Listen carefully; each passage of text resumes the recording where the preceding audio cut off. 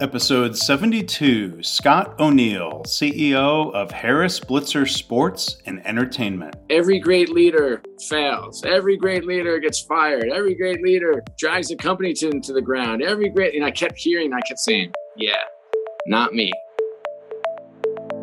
I'm Mark Graban. This is My Favorite Mistake.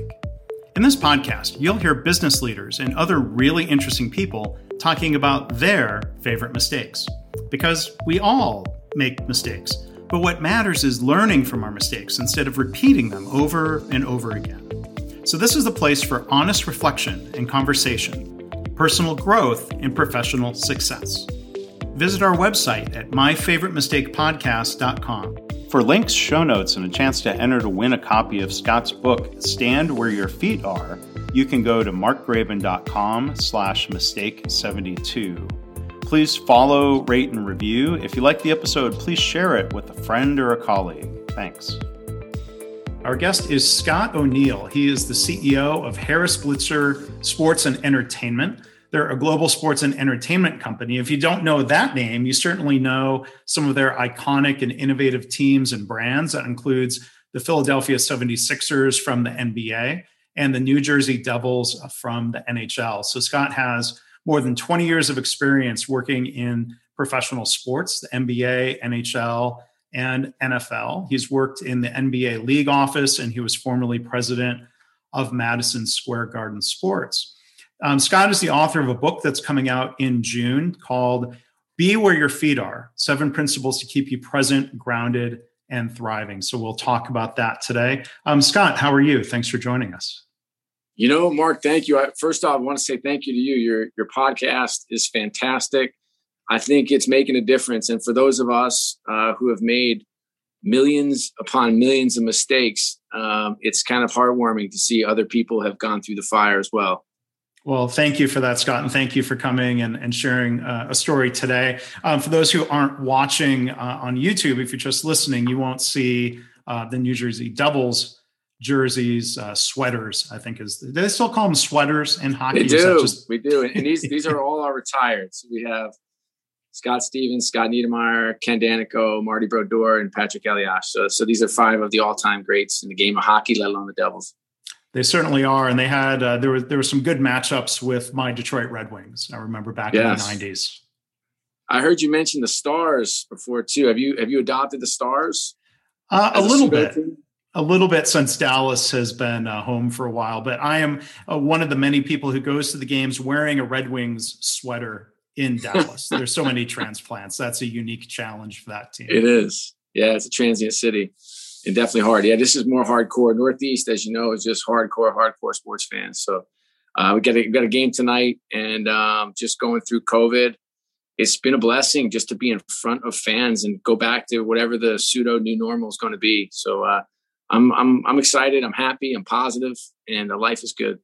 Yeah, well, good. It's been a year of so many changes in the sports world and adaptation. So thank you for being able to take some time here with all that going on to do the episode today. So, as we normally do, we like to jump right in. I mean, Scott, looking back at all the things you've done, what would you consider to be your favorite mistake? It's a wonderful question, and something I've been thinking a lot about since we agreed to do this podcast. And unfortunately, I had countless things to draw from, and it was really interesting as I thought back to when I was a 22-year-old, and I remember listening to a speaker tell this big audience, of which I was a part, that every great leader fails, every great leader gets fired, every great leader drags a company into the ground. And I kept saying, yeah, not me. I'm going to do it, and I'm going to do it right. I'm going to stay on that path, and I'm going to climb that ladder, and things are going to go smoothly. And you know what? I actually did take a company into the ground, and I have been fired. And I've made so many mistakes along the way, and have found that to be like a core principle of how we run our business. Like it has to be okay to fail. You have to fail forward and fail up. And because that, I think that expression is rough seas make the best sailors.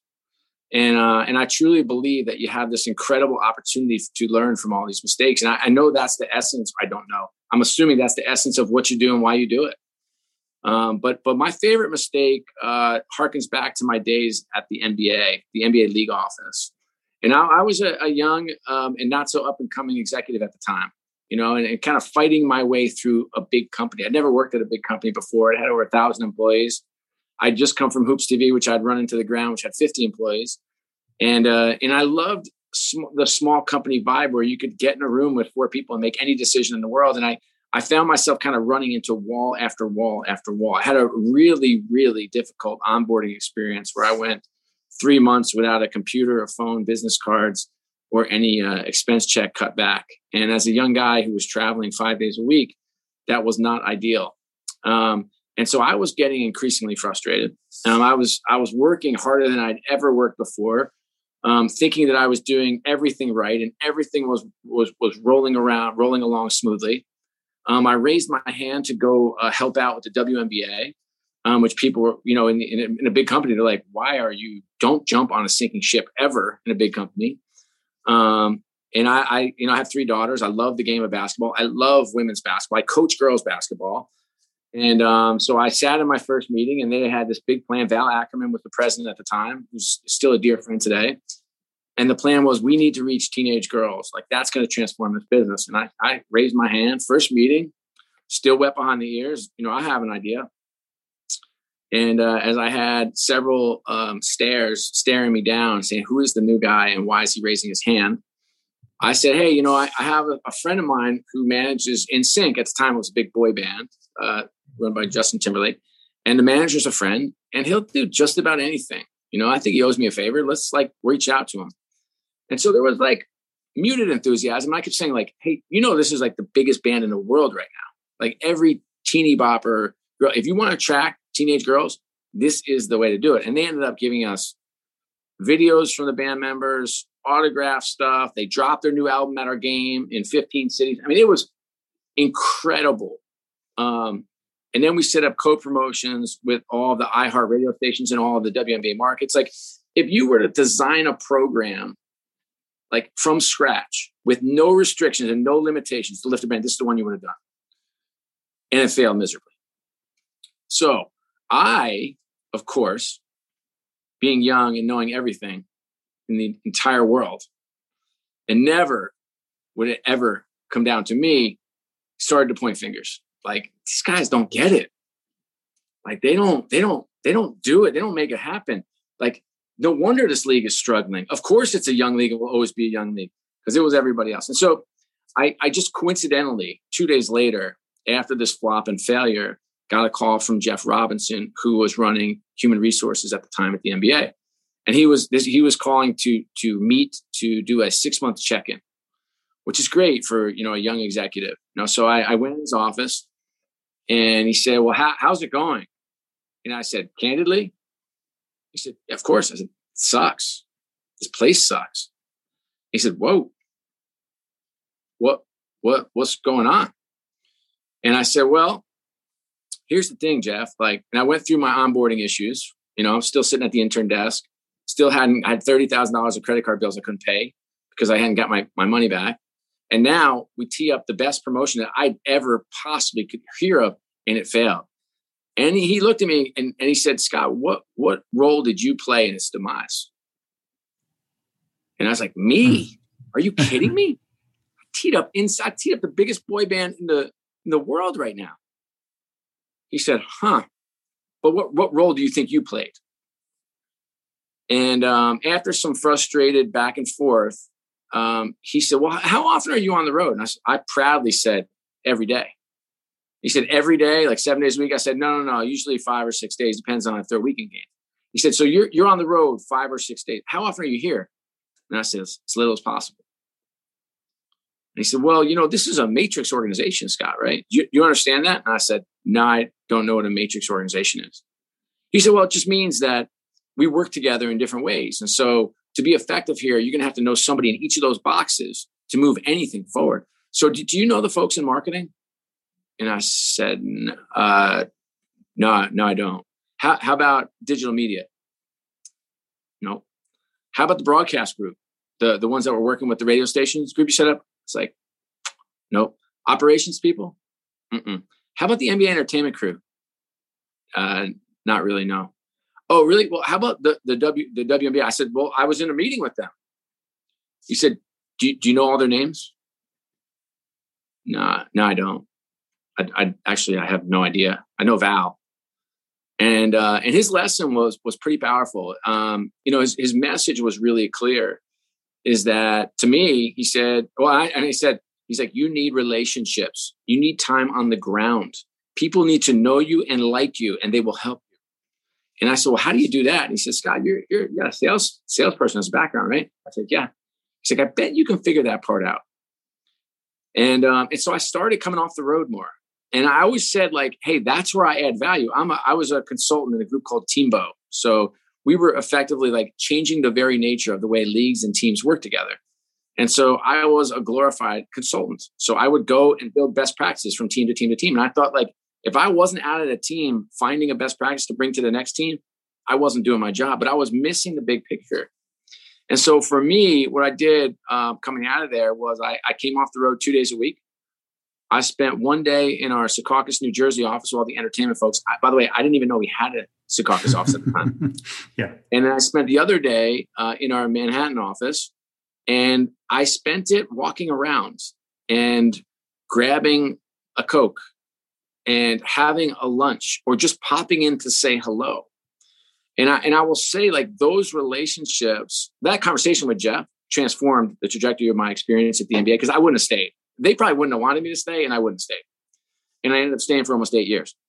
And then those relationships I had catapulted me to not only tremendous friendships that I'll have forever, and they're some of my dearest friends in the world, but also when my boss left Bernie Mullen to go run the Hawks and the Thrashers, Commissioner David Stern, who was my boss at the time, said, like, there's only one person that can run this group, and it was me. And it wasn't because I was ready.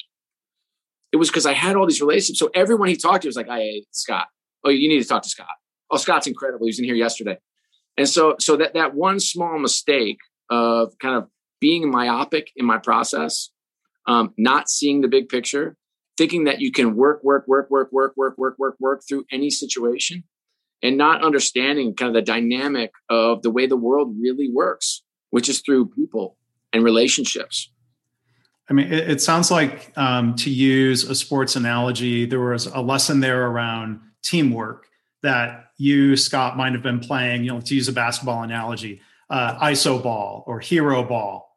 And, your utilization was really high, but the team didn't win. Is that maybe a fair analogy? It's so true. And like the irony is, as a recovering rec league point guard, I will say, like, that's not me. That's the irony of it. And every time I dig a hole for myself, or every time I make my biggest, greatest mistakes, X the ones that are kind of environmentally driven, it's because I am not out of the box. I am not palms up. I'm not kind of focusing on others and the world around me. And I once had a good friend, Ryan Drew, who's now at Under Armour, say to me, we were playing on a basketball league, and we got into the huddle. I was like, okay, what do you want to do? He's like, whoa. He played at Cal. He's a really good player. And he said, whoa, I'm the leading scorer. I'm not the captain. That's you. And I thought that was really like an interesting insight in a basketball context. And so to come in and try to be the quote unquote leading scorer, that's not who I am. That's not in my DNA. And I think that's that hero ball analogy, or the ISO ball analogy, is a wonderful one, and a really one that really stings. So thanks for that. Oh, sorry. Well, I didn't mean for that to sting, but I thought there was an analogy. I appreciate you sharing, the reflection around that story. I mean, going back to it, I mean, why do you think, if that promotion failed? I mean, it sounds like, as you were teeing it up, that those connections, teenage girls, NSYNC, radio, like what, when you say that failed, what was the measure of failure, or what were some of the causes of it failing? Yeah. So the measure was just ticket sales, ticket buyers, okay. Yeah. And it had a de minimis impact. And like I said, nothing was failing that they would ever touch. Why did it fail? I mean, we found out at 4 of the markets, the stuff never got out of the distribution center, which is kind of crazy. That's just, again, about operation flow and relationships and all that kind of stuff.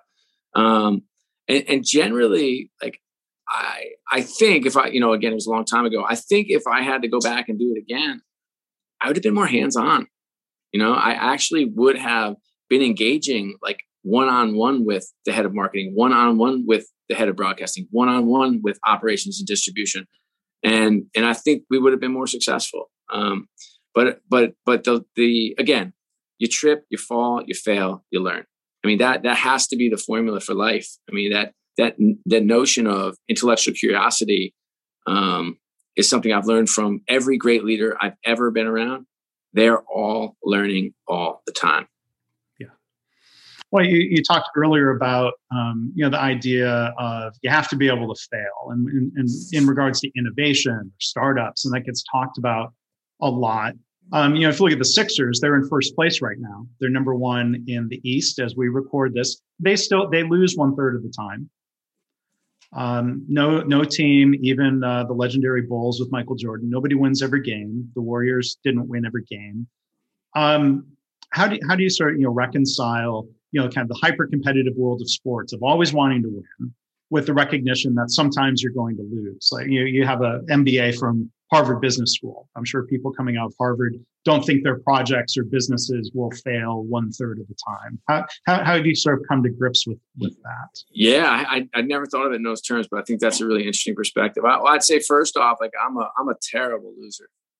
I still don't get really comfortable with that. In fact, my wife years ago it said to me when I came home late one night, I was working with the Knicks and Rangers and Liberty, and she's like, literally, it's like, look, your teams are all rebuilding. How many games are you going to lose? Are you going to be miserable one out of every 3 nights of the year? Like, this doesn't work. Like, you need a new system, And I thought it was a really insightful lesson from her. And for me at that point, I had a choice to make. Like, I had to, it's hard.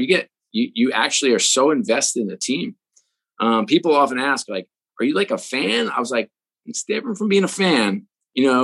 First of all, we're a little more transient. I mean, we move. I've worked for the Nets and the Eagles and the Knicks and the Rangers and the Devils and the Sixers. So I've worked for different teams, and I love them.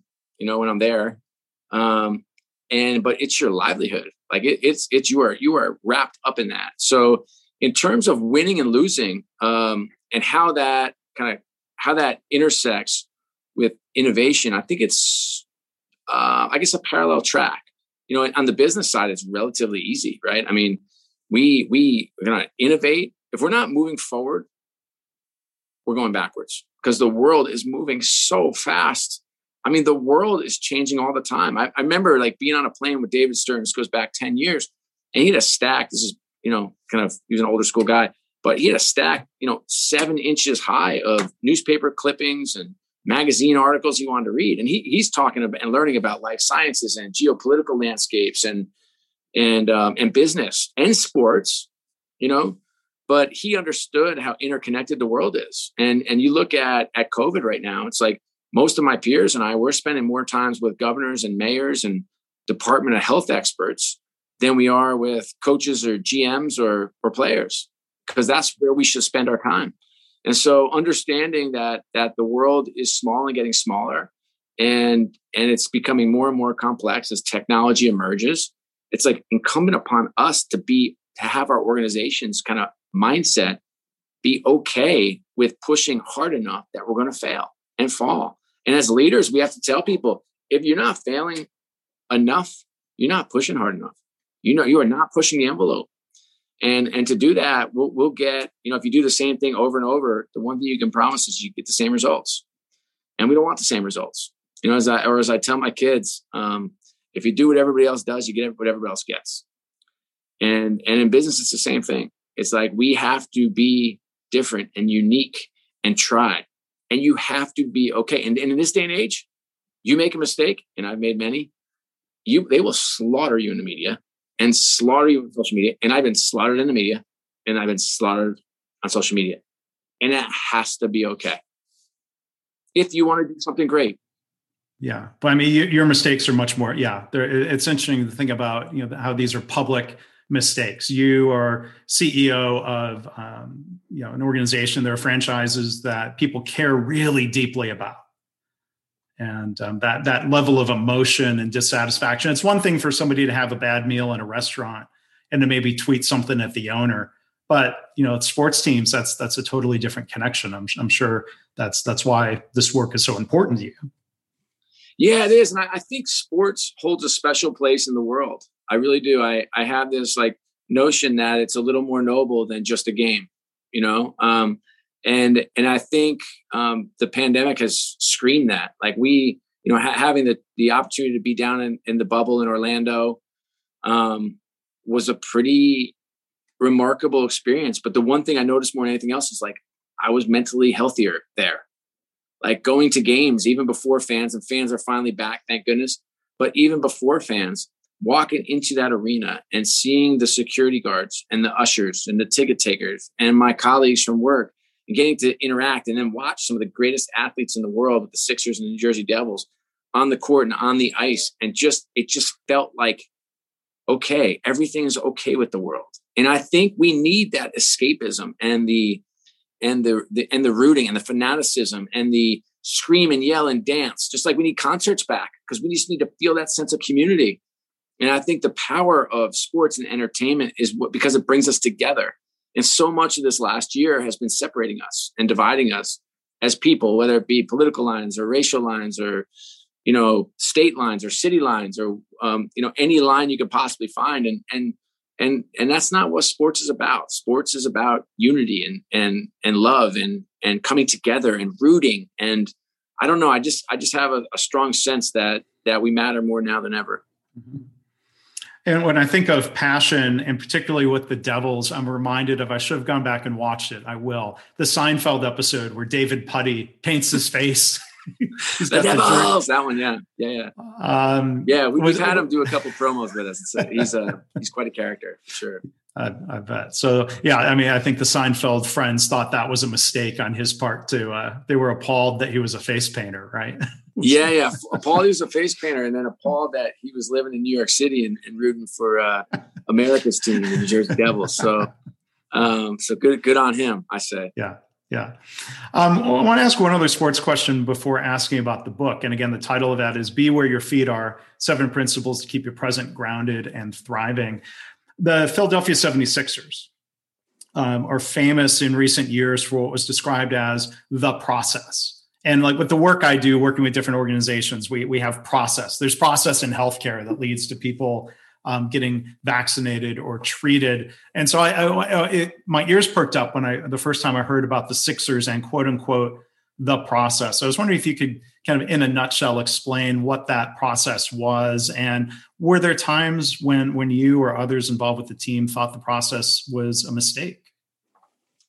Sure. The process, as it was coined by Tony Roten, who is one of our journeyman guards, he was asked, he just said, hey, the coaches tell us just trust the process. And that became a moniker that I've heard a cat call to me from Shanghai to London to New York to South Philly. So kind of Sixers fans around the world kind of identify with now trust the process. And what it meant was that we weren't going to take any shortcuts to the top.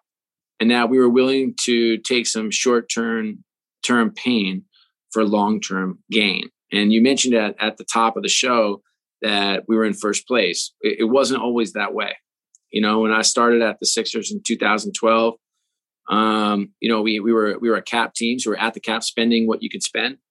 And yet, and we just made a trade that's at least widely known as one of the worst trades in NBA history for Andrew Bynum. And so the team was struggling. We didn't have any cap space. We had 2 first-round picks over the next 5 years. And our business was bottom 5 in every metric that I've ever seen in the sport. And so that's where we were. And we decided to just have a long-term view. And our general manager, Sam Hinkie, at the time used to say, if you want to go to the moon, you don't grab a ladder. And I used to think, okay, that's it.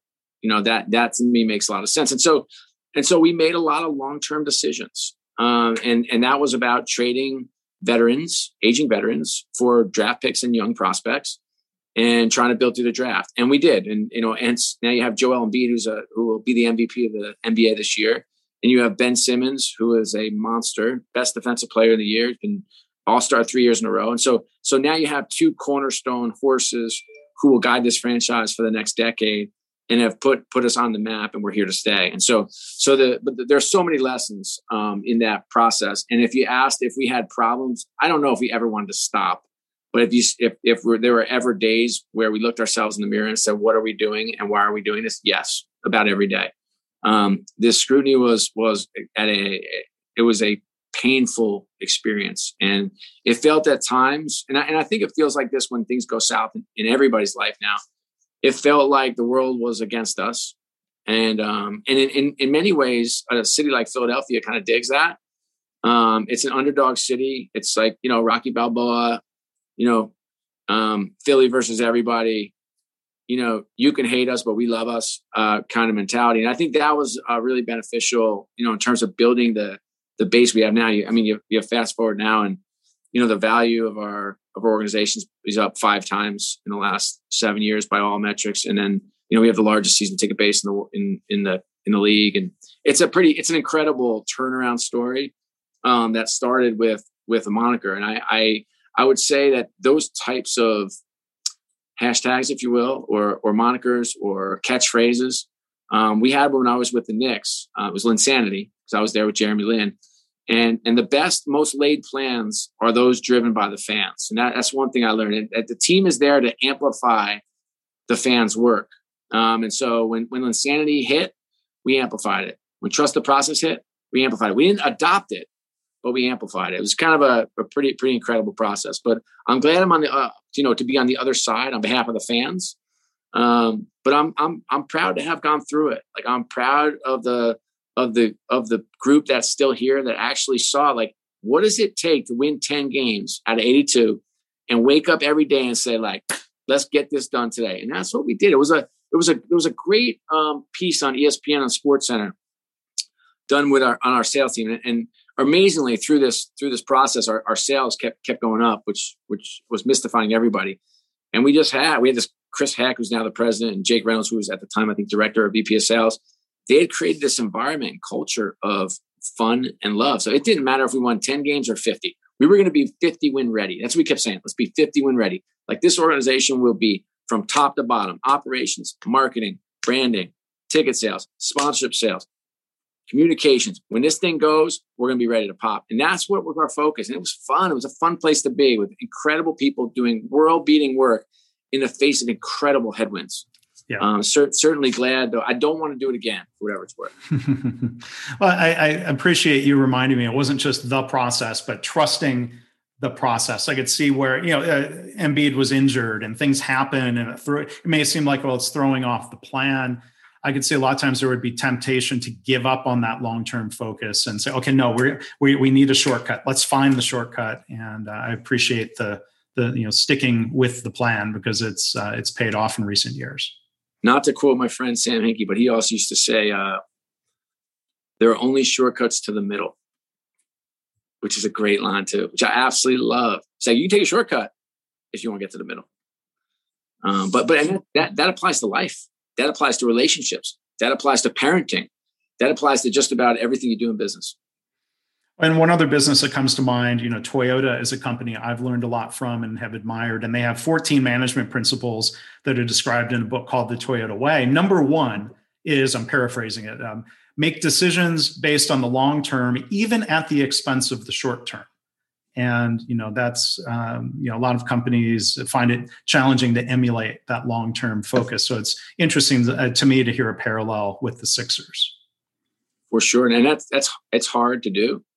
And the difference between the sports business and other businesses is simply that, like, we have pressures. We're in a fishbowl, right? We have, we have everything from the media to our families, to our neighbors, to corporate partners, to our season ticket holders. And they're kind of all around us, squeezing and leaning in and making life like harder. And so making those decisions and having that Toyota process and keeping that long-term approach, that's the key. Yeah. So I want to ask you about the book, Scott, Be Where Your Feet Are. What led to the book? It's a big undertaking to do a book. Why write it? Who's the audience, do you think, for this book? Sure. So sad story why I wrote it. My best friend, unfortunately, took his own life about a year and a half ago. And so my best friend in the world, his name is Will Carden. 5 kids, amazing family, wonderful friends, very successful in business, and I was suffering from depression. And I unfortunately spiraled into a bit of one myself after his funeral. And this was my kind of purpose for healing. So the book is a mind, body, soul meets purposeful living. It's for anybody who is great, wants to be great, and want to lead others. It was a labor of love. It is not a victory lap around victory lane by any means.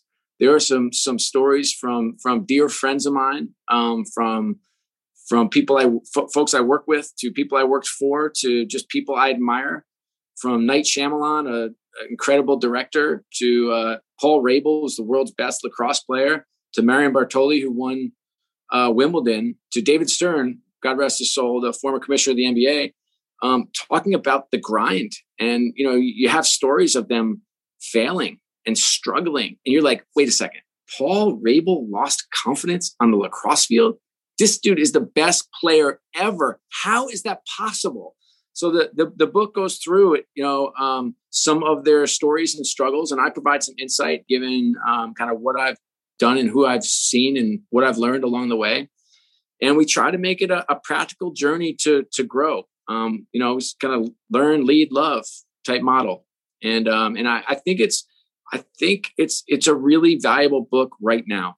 Like we all need to heal. We all need to feel connection, and we need to be back into our feeling that human connection that has been so missed. Well, thank you for writing the book, and I'm sorry to hear of your loss, and thank you for writing a book that I think will help inspire others. So I hope everybody will check that out. Be Where Your Feet Are.